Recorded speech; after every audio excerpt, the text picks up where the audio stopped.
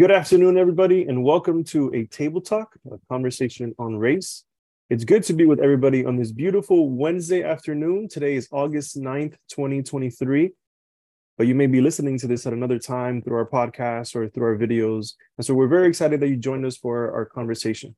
My name is Erwin Lopez, and I'm the co-chair of the Beloved Community Leadership Team, which works alongside the Bishop's Anti-Racist Task Force. And we've been recording these podcasts for a little over a year. And our goal with these podcasts is to bring awareness to the anti-racism work in the Florida Conference, to equip you, especially as you're integrating anti-racism into your lives and into your ministries. And most importantly, we do this work because we believe this is an act of discipleship. This is how we love God and we love neighbor. So today we're going to be having a conversation with David Williamson, Pastor David Williamson. He is the co-chair of the Public Policy and Witness Team for our conference. And he's also the co-lead pastor at Grace United Methodist Church in St. Augustine, Florida. And today we're going to have a conversation with him, and he's going to update us on the work of the public policy team. And so, David, thank you so much for your time. And so tell us what's been going on in the conference work, and we're excited to hear about it. The floor is yours. Thanks, everyone. Grateful to be here together with you and all the folks listening in. The Florida Conference Public Policy and Witness Anti-Racism Team. It's a mouthful, and the heartbeat of that work is really to recognize the ways in which racism shows up and functions through public policies, and the ways in which that has happened historically and the way that continues to happen.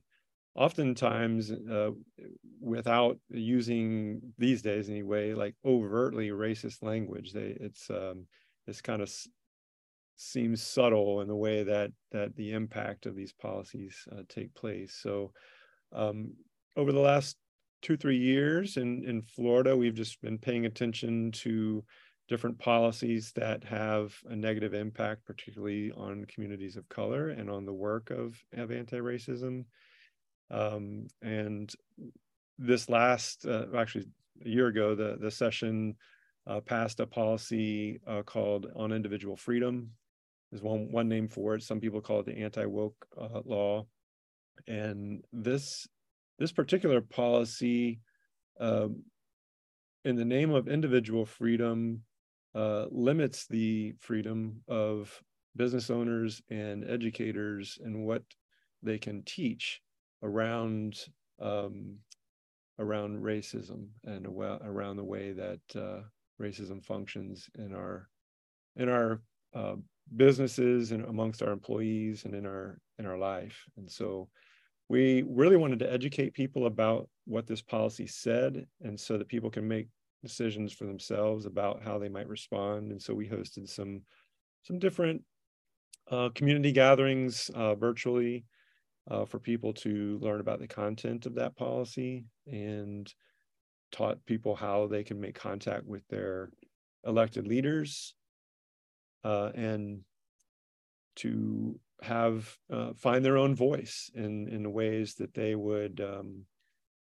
be able to respond to that policy and let their lawmakers know their opinion on that. So that's kind of the general overview of what we're doing, looking at how racism functions in the institutional level, which does not, of course, discount the way in which racism functions in our personal thinking and attitudes and beliefs, or our interactions with other people interpersonally, or even how it functions in our culture in general.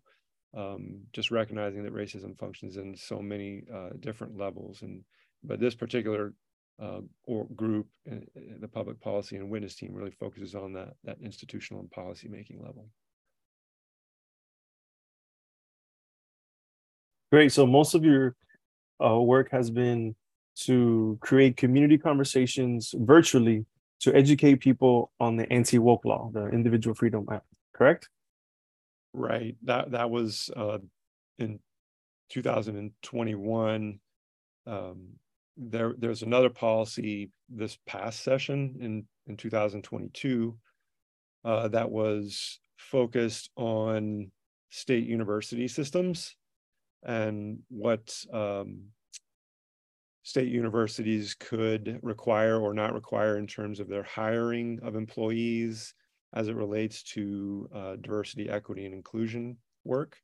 And so that particular bill is, it was Senate Bill 266, and it was passed and signed into law, and is also being challenged in the courts as well, because of the way in which it limits the voices of people whose livelihood was connected to teaching diversity, equity, and inclusion in state university systems. So there's some challenges around it, and at the same time, we still wanted people to know what that policy said and what its impact would be. And essentially, what it does is it defines diversity, equity, and inclusion work as a left-wing political indoctrination and agenda, which is pretty strong language that I, of course, disagree with, because, honestly, Erwin, the analogy I use is thinking about the church and recognizing the way in which the church has historically gotten it wrong at times and needed reformation and correction about how we go about our work of making disciples. And there's been seasons of life historically in the church where the church was oppressive and exclusive of women and of people of color, supported slavery. And we recognized that for what it is and repented of it and turned a new direction. What we did not do is say the church needs to be canceled. It needs to be banned, as it were. So while I have no doubt that there are versions of diversity, equity, and inclusion teaching that may even overtly try to recruit people for left-wing political agendas, I want to say that that is certainly not true of all DEI work.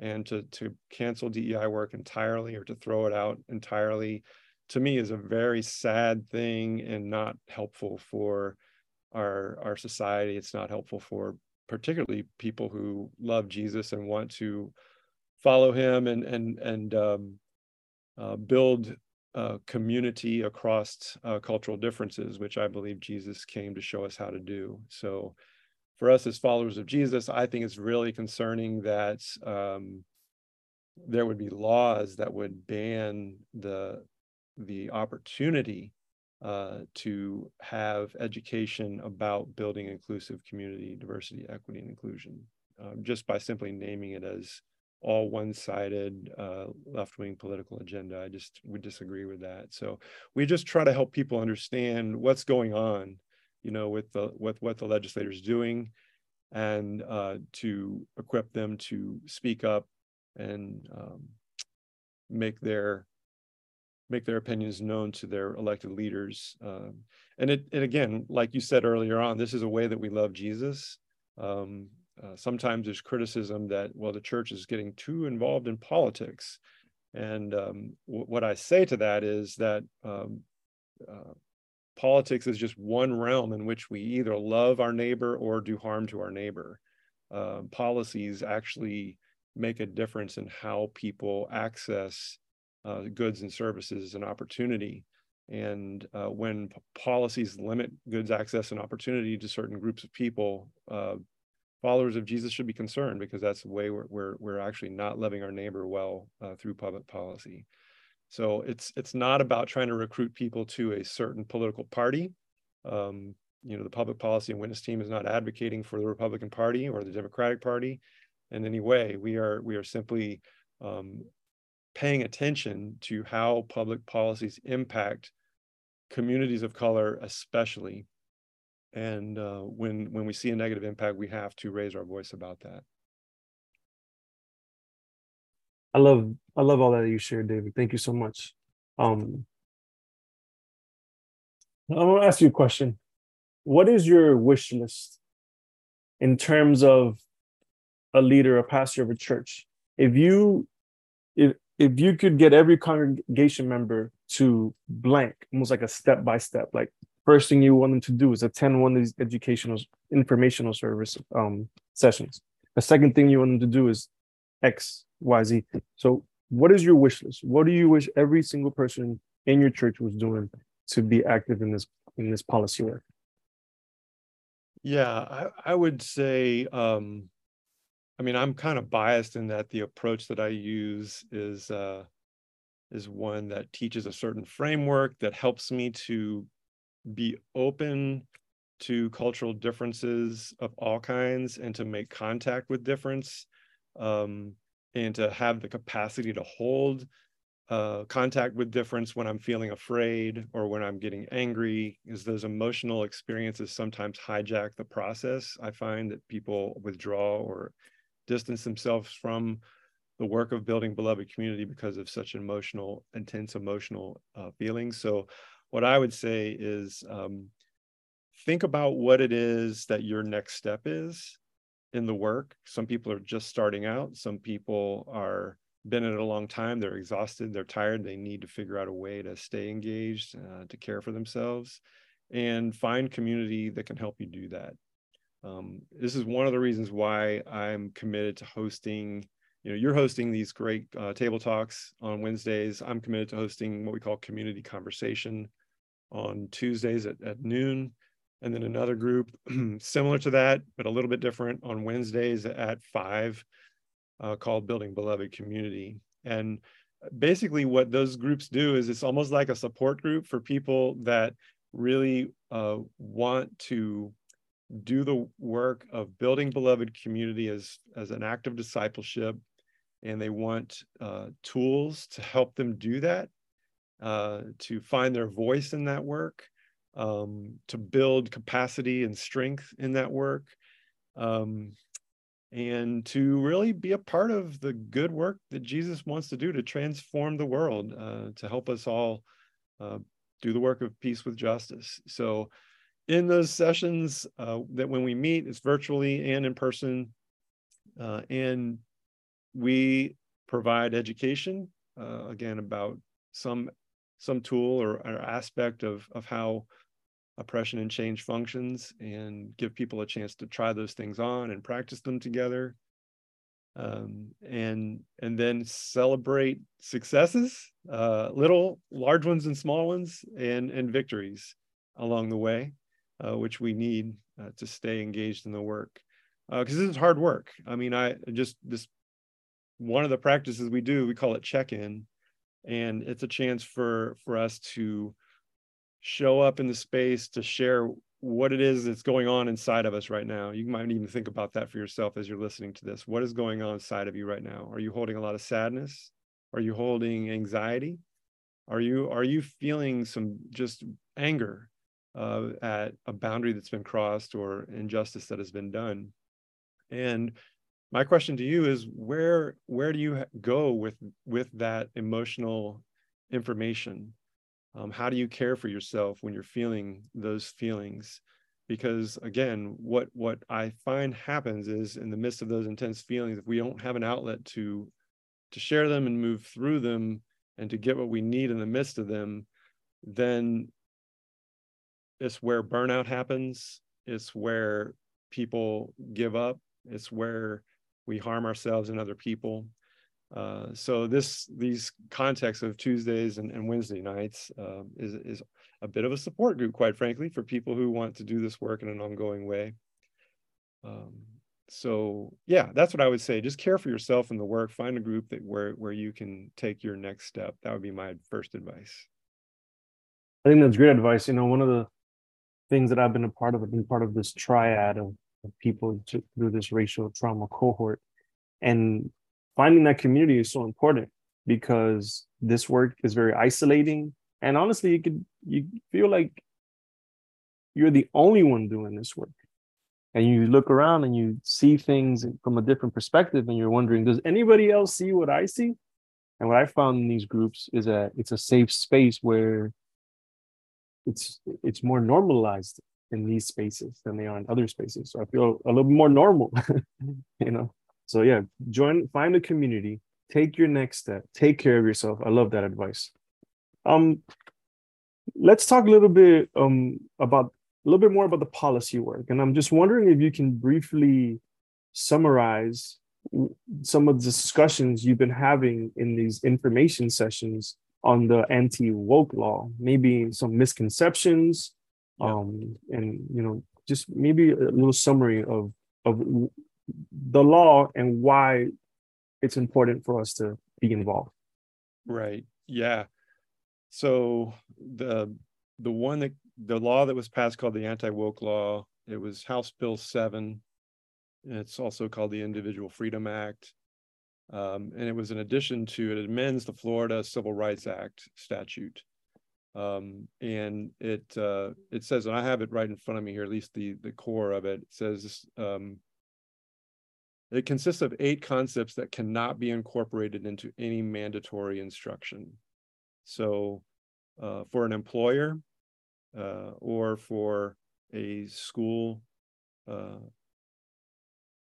public school institution, they cannot make any of these things mandatory instruction. And the first one says, you cannot teach that members of one race, color, national origin, or sex are morally superior to members of another race, color, national origin, or sex.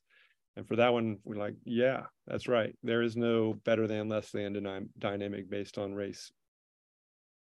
The second one is a person by virtue of his or her race, color, national origin, or sex is inherently racist, sexist, or oppressive, whether consciously or unconsciously, and you cannot teach that.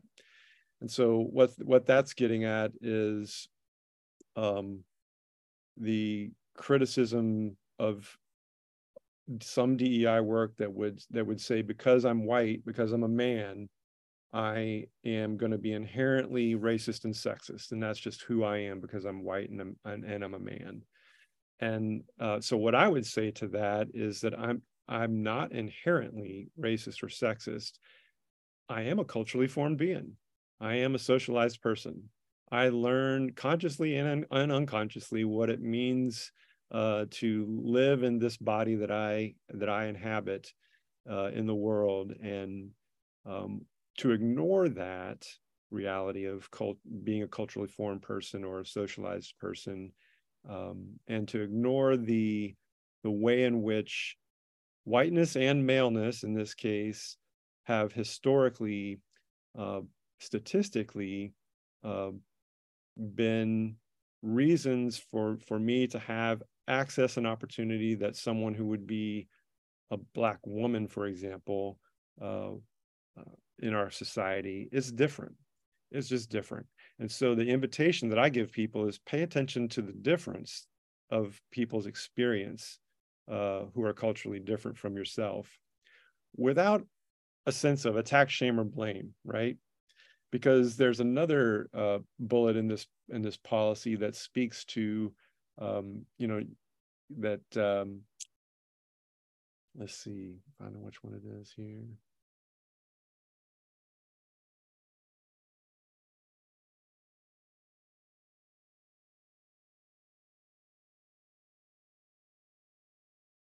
Yes, the second to last bullet. So bullet number 7 in the policy says, you can't teach that a person by virtue of his or her race, color, sex, or national origin bears personal responsibility for and must feel guilt, anguish, or other forms of psychological distress because of actions in which a person played no part committed in the past by other members of the same race, color, national origin, or sex.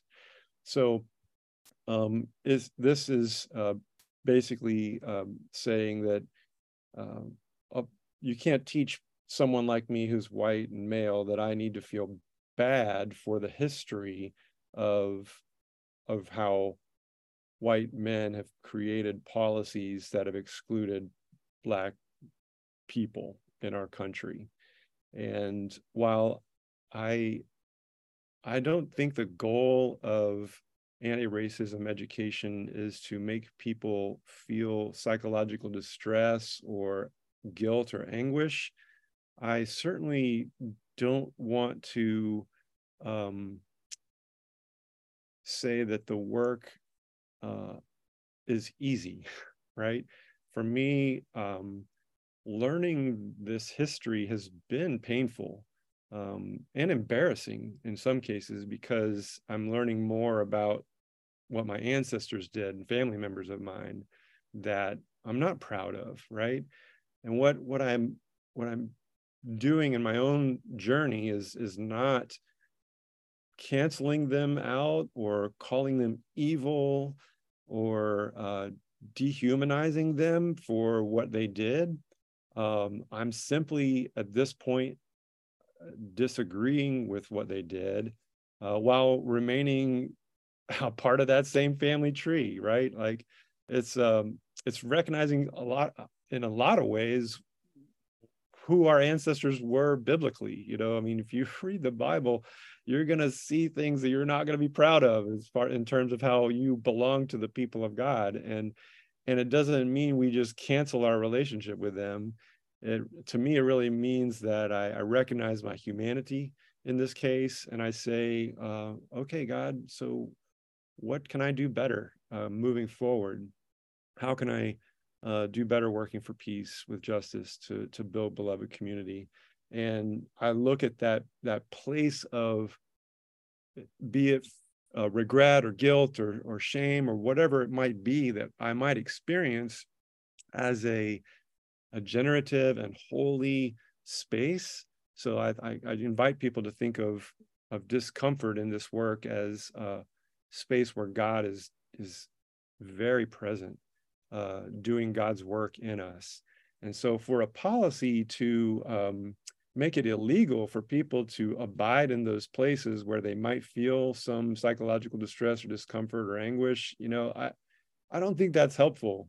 I look at it almost like you now have legal backing to avoid the good work of healing that is so needed in our personal lives and in our communities. So it's one of the things that makes me so sad about this particular policy. So those are two examples that come from that particular policy. That's great. That's great. A lot of time here on going through all of them, but yeah. No, that's great. Give us a little snippet of kind of what you do in these sessions. You go through some line by line and discuss them and get people educated on it. That's great. A couple more questions for you, David. One of them is, because I was thinking, besides getting involved in some of the policy work, are there other ways that churches can, I would say, educate people? For example, I'm thinking during summer, we hosted a racial trauma retreat, and we were reading Grandmother's Hands, which is a book by Resma Manikin talking about racialized trauma. And there wasn't a great attendance. I think we had 2 students who were coming. And so I'm thinking, should I have changed the perspective and maybe led a class on the theology of Martin Luther King, something that's more accessible for somebody who's listening to the language that we use that's been politicized and they're less likely to go? Are there ways that we can write our governors, but also get the church involved in leading book studies or having conversations or being involved in these beloved community works? Have we thought about that? Things that we can do beyond inspired by the policy work, but beyond the policy work? Mm-hmm. Yes, I love that. Reading a book like My Grandmother's Hands, we did a book study on Howard Thurman's book Jesus and the Disinherited, which is an excellent way to recognize how the church has treated Jesus differently, depending on the church that you've been in. And sometimes the church has used Jesus as justification to hold on to power over other people. And Jesus has been understood and embraced very differently by people without that kind of power, and how Jesus is there to bring liberation. So anyway, the book studies like that are excellent ways to invite people in and get people engaged. And I would say, whether it be you got 2 people coming or whether you got 5 or 15 people coming, just start with where you are. Start with where you are. Well, I think you've given us a great update on the policy work, on the work of the team. I hope that people get engaged. And one question for you, David. I have a couple more questions for you. But one of them is, how do they get in contact with you? Is there space for people to join the public policy and witness team? Um, if somebody's listening to this and says, okay, I need to call David, I need to get involved, how do they do that? Yes, so you can reach me at david@gracestaugustine.org. And it's Grace St. Augustine, it's ST, no period, augustine.org, gracestaugustine.org. So that's my email address. If you want to call me, I'd be glad to call or text me, 407-415-7850. And I'd be glad to have you come and sit in on a policy and witness team meeting. If you want to be a part of the one in your district, because every district is also tasked with having a public policy and witness team. Be glad to support you there and collaborate with you on the work you're doing in your district. If you are looking for a support group for this work in an ongoing way, we'd love for you to come on Tuesdays. I'll send you the Zoom link. I send out an email prompt every Monday that has the information we're going to address on Tuesdays. Yeah, and any way I can support you, that's what I would love to do. Great. David is here as a resource, and make sure you reach out to him if you have any questions and if you want to get involved, because this kind of leads me to my final question, and it's a question, David, about observations. As you've been doing this work for how many years now have you been involved in this work? Really intentionally, I'd say 5 years. Okay, about 5 years. What are your observations in terms of engagement? Almost just asking the simple question, how's it going? What kind of people are involved in this work? Do we have a strong Florida United Methodist presence involved in this work? What does Generation Z look like? Are they involved in this work? So as you take some time to reflect and observe, can you share with some findings in terms of the engagement? Yeah, I've found that there's moments where, due to circumstances in life, their pain level increases and they want to do this more. And at other times when, like I mentioned earlier, the emotional gravity of the work sometimes has caused people to pull back. And I mean, I feel that in my own being as well. So I have to think about what approach can I use to stay engaged for the long term. And I know I cannot be super intense all the time. There have been times when the work has been super intense, and there needs to be times where we incorporate rest into the work as well for ourselves. And so I've noticed that rhythm has been important to pay attention to. As far as age groups of people, I've seen really a lot of different age groups. We recently we held a 4-day training event that had high school students, college students, people in their 20s, and pretty much every generation was represented in that room. And so I find that people of all generations are interested in how to build beloved community and do the work of anti-racism at the 4 levels. And as far as connecting with people about the work, if you're looking at how do I get started or how do I build on what I'm doing, I would say start with yourself. Like, commit yourself to doing this work, educating yourself. And as you work on you, you become somebody who influences others. That's been my experience. And you know, you show up in places where there's you know, maybe if you're a white person like me, then go visit your local AME church. You know, go to worship there. Ask the pastor if you can go to lunch with them and build a relationship. And it's long term. It's not a one and done thing. You know, there's no one silver bullet on this. This is long-term work, generationally long work, right? We receive the baton from generations before us. We will pass it to generations after us. So I just think of it that way. Yeah, those are things that come to my mind, Erwin. No, that's good. That's great. I have so many more questions, but I think this is a good time to end. And hopefully we can have another conversation in a month or so and continue to update the conference and update the listeners to the work of the public policy team. And thank you, David, for your time. If there's any way we can support you, anything more that you need from the people listening to this, please let us know. We'll be sure to share your contact information with everybody.